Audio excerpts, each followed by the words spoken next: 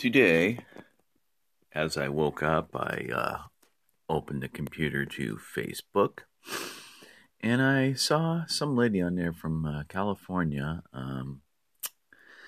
Can't remember her name, sorry, but she's talking about instead of calling transgender people he or she, we're to call them they now.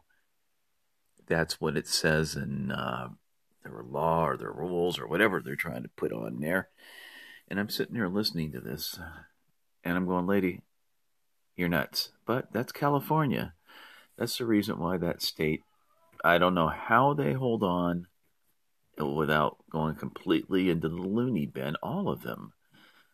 Because that has got to be the most stupid thing I've ever heard. So now you're going to take away everybody else's constitutional rights by saying transgender should be called they, not him, not her. This happened today. You could look it up probably on Facebook. Let me know what you think, because I think that this is just bonkers. But, California, they just keep throwing more stuff out. Never ceases to amaze me. Thank you. Have a good day.